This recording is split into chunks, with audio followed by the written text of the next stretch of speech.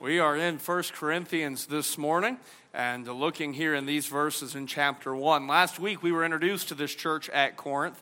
The church at Corinth was a gifted church.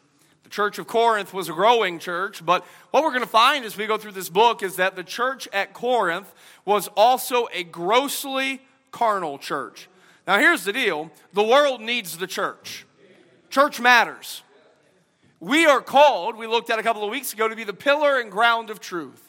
The church of Jesus Christ is called to hold high the light of Christ, to extend the love of Christ to this lost and dying world. The problem is not with having the church in the world. The problem comes when the world gets in the church. And again, it's the difference between having a ship in the water. That's not a problem. That's really where they belong. But the problem becomes when the water gets in the ship. And so Paul begins very early in this book to address the issues of this church. Because it's not enough to simply say, church matters, and pat ourselves on the back and go our own separate ways. If the church is going to matter like it's meant to matter, you and I are going to have to deal with matters that would hinder or hurt the testimony and influence of the church. Because here's what we'll find. That it's not outside forces that pose the greatest threat to a church. Jesus said the gates of hell shall not prevail against his church. It is not outside forces that pose the greatest threat to a church. Sadly, the greatest threat to a gifted and growing church comes from within. Because great blessing is often fertile ground for great battles. And so today we're going to deal with the first of many issues we're going to see in this church. And we're going to talk about the danger of division. My disclaimer this morning is that I have no one in mind as we go through the Word of God. But if we find that as we go through the Word of God that the shoe fits, let's deal with it. Amen? Amen. Look with me at verse number 10 as we begin to go through this passage this morning. Paul wrote, "Now I beseech you, brethren, by the name of our Lord Jesus Christ, that ye all speak the same thing, and that there be no divisions among you, that ye be perfectly joined together in the same mind and in the same judgment." Can we note first this morning the bond in Christ? I want us to see the bond in Christ. And Paul lays out here in verse number 10 that God has provided the framework for the church to exist, engage, and endure in perfect unity. You notice how he starts in verse number 10. He says, "I beseech you, brethren." We are one in family. We are brothers and sisters, blood-bought members of the family of God. John chapter 1 and verse number 12, it said, "But as many as received him, to them gave he power to become the sons of God, even to them that believe on his name." And church, when you and I put our faith and trust in Jesus Christ, the reality is that we get birthed into the family of God. We are brothers and sisters. We are one in family. Paul didn't just point out that we're one in family. He also pointed out that we're to be one in focus. He said, "I beseech you, brethren, by the name of our Lord Jesus Christ." One in focus. He is our Lord Jesus Christ.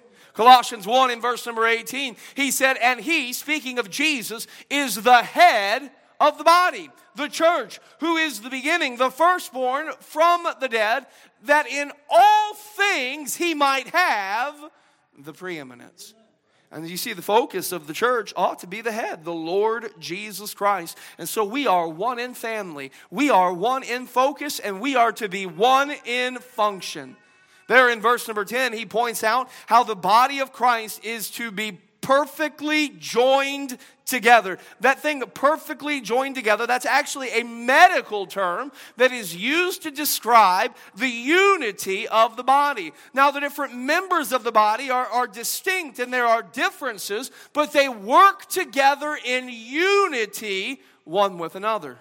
Could you imagine this morning if my tongue disengaged from my brain? It may happen at some point. But you will go, wait a minute, something ain't right about that. God's desire for us is that we, the body of Christ, though we be different, though we be distinct, that we be perfectly joined together, one in function. Over in Ephesians 4, Paul wrote of this, verse number 7, he talks about this. But unto every one of us is given grace, according to the measure of the gift of Christ. He further develops this down in verse number 11. And he gave some apostles and some prophets and some evangelists and some pastors and teachers. And he's gifted the church and Christians in all these different ways. Why? For the perfecting of the saints, for the work of the ministry, for the edifying, the building up of the body of Christ. Till we all come in the, what is it? Unity of the faith. God has provided the framework for the church to exist, engage, and endure in perfect unity. And I'm going to tell you, unity, church, is the unavoidable outcome of having the right perspective and having the right priorities. Now, let me make a distinction real quick. A couple of distinctions, actually. Unity is an unavoidable outcome. It's not necessarily a primary objective. What do you mean, preacher? There are certain that would set unity on a pedestal. And it's unity at all costs. No, it's not. Because we're going to find later on that there are certain things that draw distinct lines. But what happens is when you and I have the right perspective and we have the right priorities, one family, one focus, one function, you know what happens? We can't help but be unified. We can't help but be one. And there should be a natural beauty to the body of Christ that flows from the unity he provides. Another distinction to note is that unity is not uniformity. You don't have to like the same things I do. You don't have to use the same brand toothpaste I do, comb your hair the same way I do, think the same way I do on it. Unity is not uniformity. And I look at the body of Christ, and you know what the reality is? There is no reason this should work, humanly speaking. There is no reason, humanly speaking, none, that Bill Brown and I should be friends. I just kidding. Love you, Mr. Brown. But I'm going to tell you, Christ breaks down all those barriers. And he makes us one. The young, the old, the rich, the poor, men and women, he makes us one. I'm going to tell you, the depth of the unity that God has provided is profound. You look at Ephesians 4, there's more verses there on the unity of the body, beginning in verse number 3. Paul admonishes us to endeavor to keep the unity of the Spirit and the bond of peace. And then he begins to give us some of those bonds of unity. There is one body and one Spirit, even as ye are called in one hope of your calling. One Lord, one faith, one baptism, one God and Father, of all, who is above all, through all, and in you all. And church, hear me, as we consider the bond that there is in Christ, that there is a oneness, there is a connection, there is a harmony, there is a fealty that exists within the body of Christ because of Christ. And I remind us this morning that when Paul writes this, he is writing to a local church. And so this is not, the primary application here is not just fuzzy feelings for Christians everywhere, though we do share a bond with Christians everywhere. The primary application here is the bond that we share in Christ in this local assembly. I'm going to tell you, the bond in Christ matters. But I'm afraid that so often the importance of the bond, the unity that we share in Christ is lost. It's lost for our sense of individuality. It's lost for our sense of distrust of institutions. So often we are about as devoted to our church family as we are our cell phone plan. So long as I feel the benefit outweighs the cost, I'll stick with it. But I'm going to tell you, church, the bond we share in Christ is profound. And unity ought be the natural state of every healthy church. And so we see, first of all, the bond in Christ. And that's beautiful to talk about, isn't it? But we know that that's not always how we experience reality, am I right?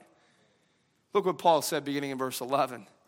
He said, "For it hath been declared unto me of you, my brethren, by them which are of the house of Chloe, that there are," what's that word? "Contentions among you. Now this I say, that every one of you saith, I am of Paul, I am of Apollos, and I of Cephas, and I of Christ." Is Christ divided? Was Paul crucified for you, or were ye baptized in the name of Paul? I thank God that I baptized none of you but Crispus and Gaius, lest any should say that I had baptized in my own name. And I baptized also the house of Stephanas. Besides, I know not whether I baptized any other.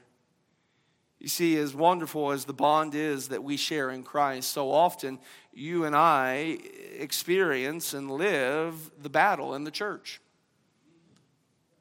The battle in the church.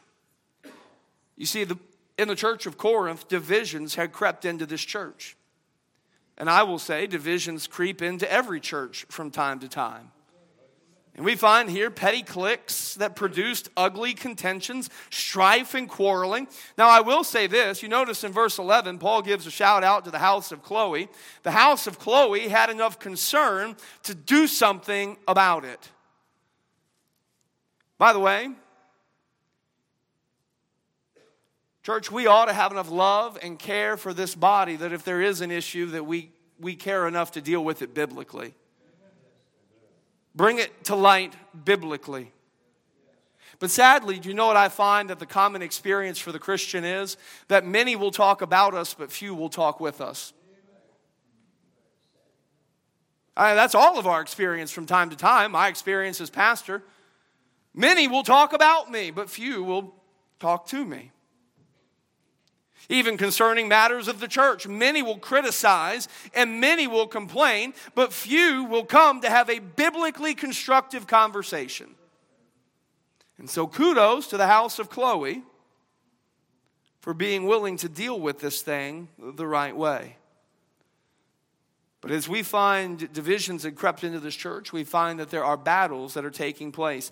Now, in this point, I will make the note that this is not primarily over an issue of moral purity. We'll get into divisions and things, church discipline later in this book. But what we see at this point, first of all, we see divisions over personalities. Prominent personalities had become a point of contention and division in the church. I'm of Paul. I'm of Apollos. I'm of Peter. That's Cephas. Even to the point where Christ was being used in a presumptive and partisan way. Perhaps some suggest that this was a group who maybe even heard Christ teach in person. And so they claimed some special partisan blessing being of Christ. And we have these prominent personalities within the church, and they have become a point of contention, and they have become a point of division. Now, I will say the Bible does clearly teach that it is right to appreciate and honor those whom the Lord uses to lead the church. But we must remember that Christianity is not about personalities. I'm going to tell you, the American church has a real problem with this. There is a problem of celebrity pastors and Christians where much of the church has devolved into man worship. God hates man worship. God hates that.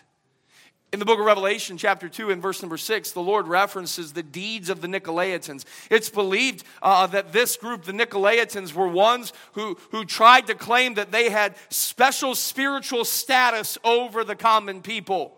That they were above everybody else and should be treated as better than spiritually. God says, I hate that. I hate the idea that somebody would set themselves over their brothers and sisters in Christ in a way where they claim that they are better or are to be worshiped. You know, I find it interesting that Paul in his missionary travels ran into certain instances where the people wanted to worship him like a god. There was one, and they had thought Paul was Jupiter, and they had brought sacrifices. And we see it in the book of Acts chapter 14, beginning in verse number 14. But when the apostles, Barnabas and Paul, heard of, when they saw what the people were going to do, they were going to worship them like gods. They rent their clothes, and they ran in among the people crying out, saying, "Sirs, why do you do these things? We also are men of like passions with you, and preach unto you that ye should turn from these vanities unto the living God, which made heaven and earth and sea and all things that are therein." And yet even in our day today, we have people who follow personalities over Christ. I've seen instances where churches bear pastors' names. That is wrong. I've been in instances where pastors or missionaries or evangelists or certain preachers, yeah, we are that too. That's the whole brain-tongue thing, are lifted up like celebrities and they give out autographs. I'm going to tell you, that's wicked.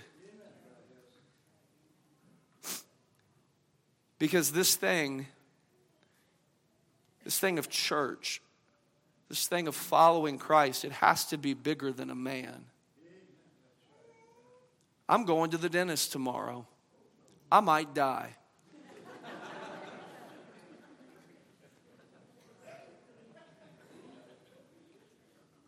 But if I die at the dentist tomorrow, this church should still be this full 6 months from now. Because it ain't about a man. It's about the God-man. It's about Him. This is not a pastor's church. This is God's church.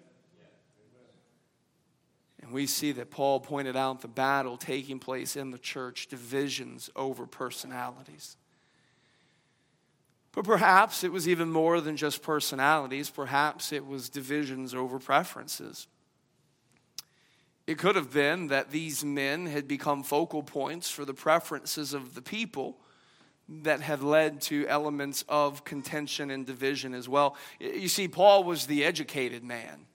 Those who enjoyed that deeper thinking and preaching could have been drawn to Paul. And Apollos, he was perhaps the eloquent man. He was the young up-and-comer. He was the new cool kid on the block, if you will. And he had an eloquence about himself. Peter was the esteemed one. He was the original, if you would. He was Cephas. Perhaps Christ was the experiential crew. I'm not sure. We can label it a bunch of different ways.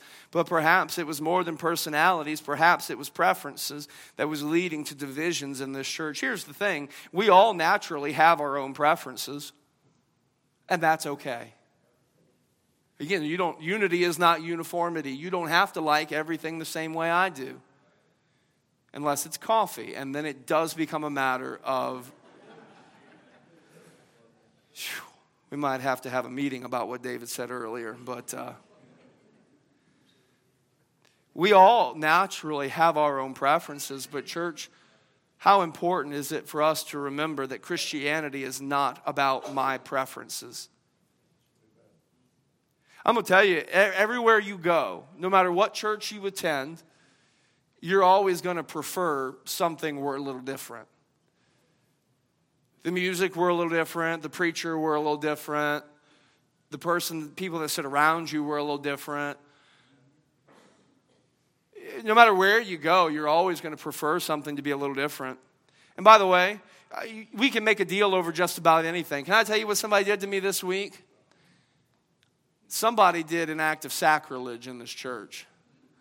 I came into my office the other day, and this was sitting on my desk. For those of you who don't know, this is a Dallas Cowboys. I know. I mean, notice how I touch it like it's a dirty diaper.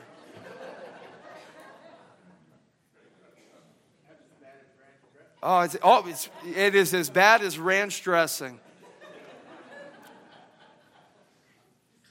You know, we laugh at that. But I'm going to tell you, how silly are some of the things that we get all about. You know, our culture has turned us into a bunch of what I call McChristians. And we go around trying to find the value menu that fits our desire in the moment. But man, this thing of church, this thing of following Christ, you know, it's got to be bigger than a man, and it's got to be bigger than you.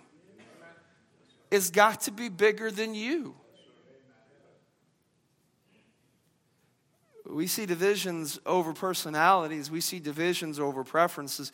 But you know what it really all boils down to is that there's divisions over pride. Whatever the branches of these divisions actually look like, whatever the branches look like, I can promise you this, the root was pride. The root was pride. Proverbs 13 and verse number 10, the Bible says this, only by pride cometh contention, but with the well-advised is wisdom. Pride is the root of all petty ugliness that rears its head. And can I note here for us this morning that you can be positionally right, but petty and ugly in your performance? You can be positionally right and still be petty and ugly in your performance. And here's the problem. You remember point number one? Point number one, what we talk about? We talked about what? The bond in Christ. The problem is when we hold to our pride, you know what we're doing? We are butchering the body before a lost and dying world. We are taking what ought to be beautiful in its bond, and we are butchering and disfiguring it before a world who desperately needs to see the power of Christ. The danger of divisions. We see, number one, the bond in Christ that God has provided for the church to exist, engage, and endure in perfect unity, period. That the natural state of a healthy church is unity. But we also find in reality that division creeps in. And we find we have divisions over personalities, we have divisions over preferences. All of it comes back, though, to divisions over pride.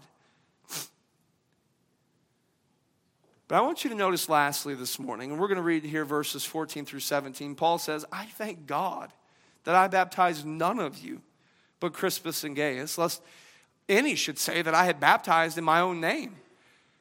And I baptized also the house of Stephanas. Beside, I know not whether I baptized any other. Would you read verse 17 in unison with me? For Christ sent me not to baptize, but to preach the gospel, not with wisdom of words, lest the cross of Christ should be made of none effect. We find the bond that we share in Christ. We find the battle that we experience in the church. But we can't leave here without considering the beauty of the cross. We can't leave here this morning without considering the beauty of the cross. I want us to note the priority of salvation and the cross and how Paul draws a sharp distinction between baptism and salvation. By the way, if baptism were essential for salvation, Paul wouldn't be happy that he didn't baptize people. Paul would have been dunking everybody he could find. If baptism were essential for salvation, Paul would have put a tub in the back of a pickup truck and drove around town and dunked whoever he could find. But he didn't. He said, I'm glad I didn't baptize hardly any of you people. Why? Because he draws an obvious distinction between baptism and the gospel. The gospel, the death, burial, and resurrection that brings, of Jesus Christ, that brings salvation. And we find here Paul lays out the beauty of the cross. You know, all other religions teach that man must seek God because he has to. But Christianity teaches that God has sought man because he wants to. The gospel is not me doing well enough to reach God. But the gospel, rather, is God who, by the way, does well enough without me. But because of his love for me and for his glory, he seeks me.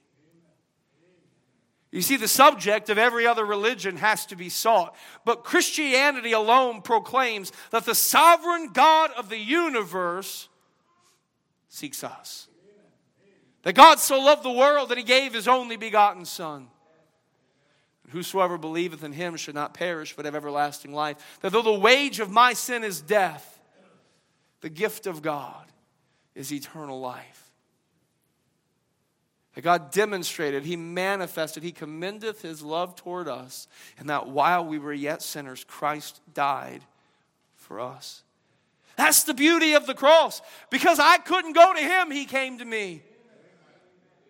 Because I deserved to die, and there was nothing I could do to fix it. He died my death that I might receive His life. That's the beauty of the cross, is it doesn't matter who you are, it doesn't matter what you've done. His love is available to you.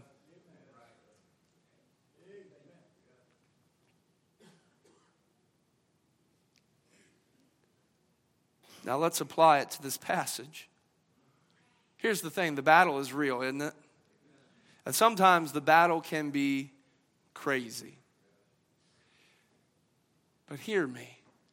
Something happens when you bring the battle before the cross.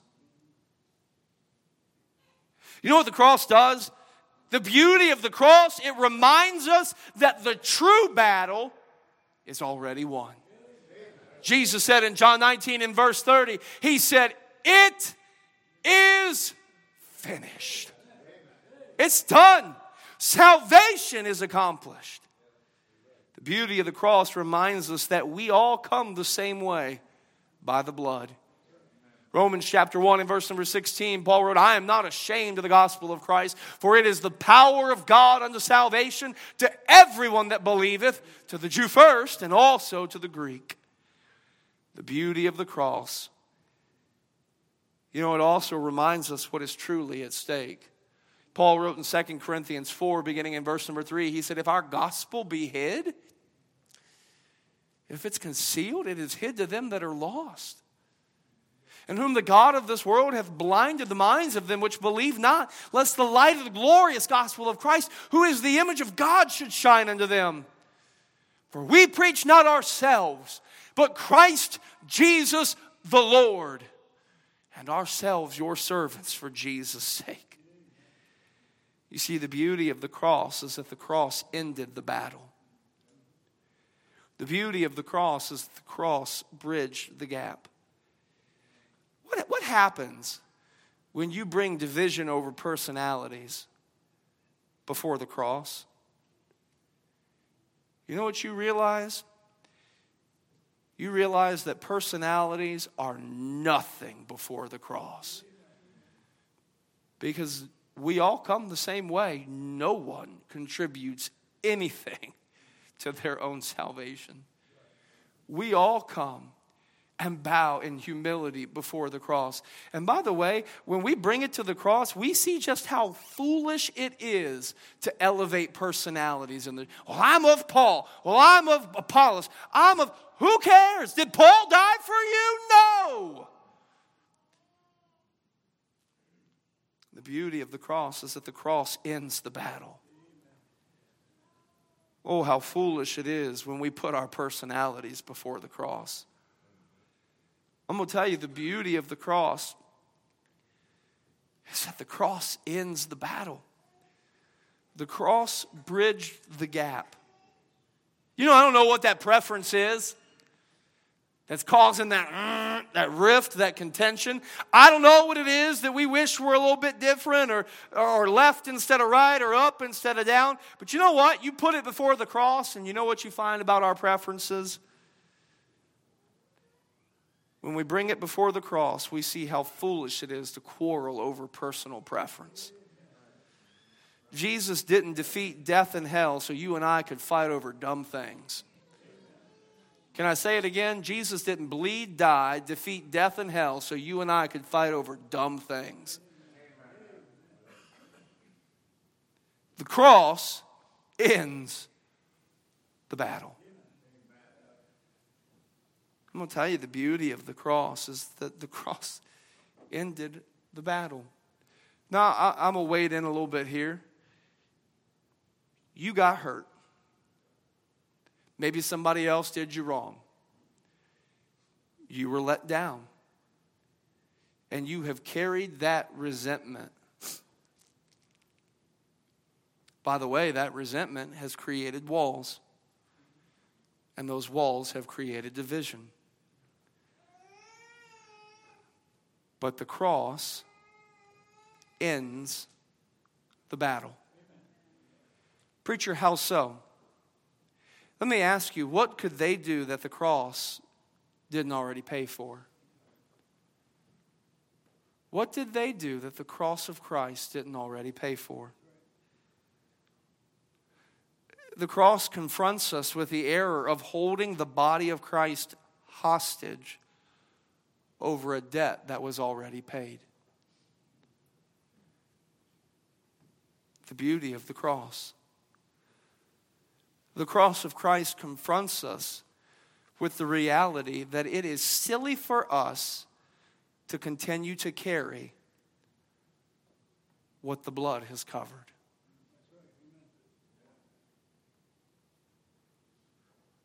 The beauty of the cross is that it brings a significance that brings everything else into perspective. Church matters. But if this church is going to matter like it's intended to matter, I'm going to tell you there can be nothing more important.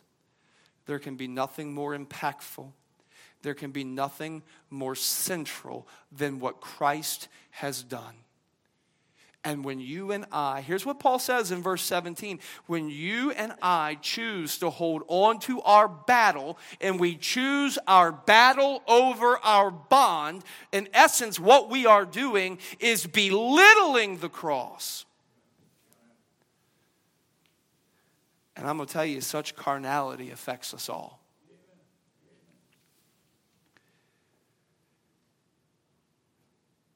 The unity of the church body matters. The bond we share is real. So is the battles that we share as well. But church, do you know what the answer is? Get back to the cross. That's the answer. Get back to the cross. Cling to the cross. Hold to the cross. Stay near the cross. Because in the beauty of the cross, we find the beauty He intends for us. Church, we're getting ready to have a time of invitation. It is an opportunity. It's an invitation for us to respond to God as He has spoken to us. Our musicians are coming. I want to ask you this morning as we consider this topic of the danger of divisions and unity in the church. I want to ask you, first of all, has there ever been a point in time in your life where you have received the Lord Jesus as your Savior? I'm going to tell you, God loves you. He came for you. He died for you. He rose for you. And He longs for you to receive Him.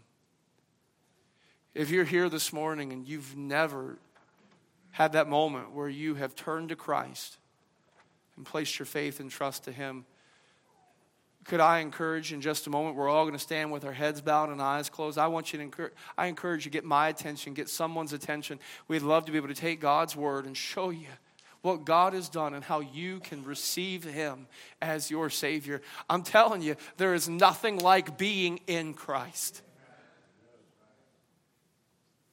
And church, let me ask us this morning. Again, I have no person or instance in mind as we preach this. We're preaching through 1 Corinthians, so we're going to get to deal with a lot of fun stuff this year. But let me ask you, how's our bond? We're one family. We ought to have one focus. We ought to have one function. How's our bond? What battle is taking place in your heart and life that you need to bring and lay before the cross today? It is only when we bring ourselves again and again and again to the beauty of the cross that we can find the beauty God intends for us. Would you stand together this morning, heads bowed and eyes closed?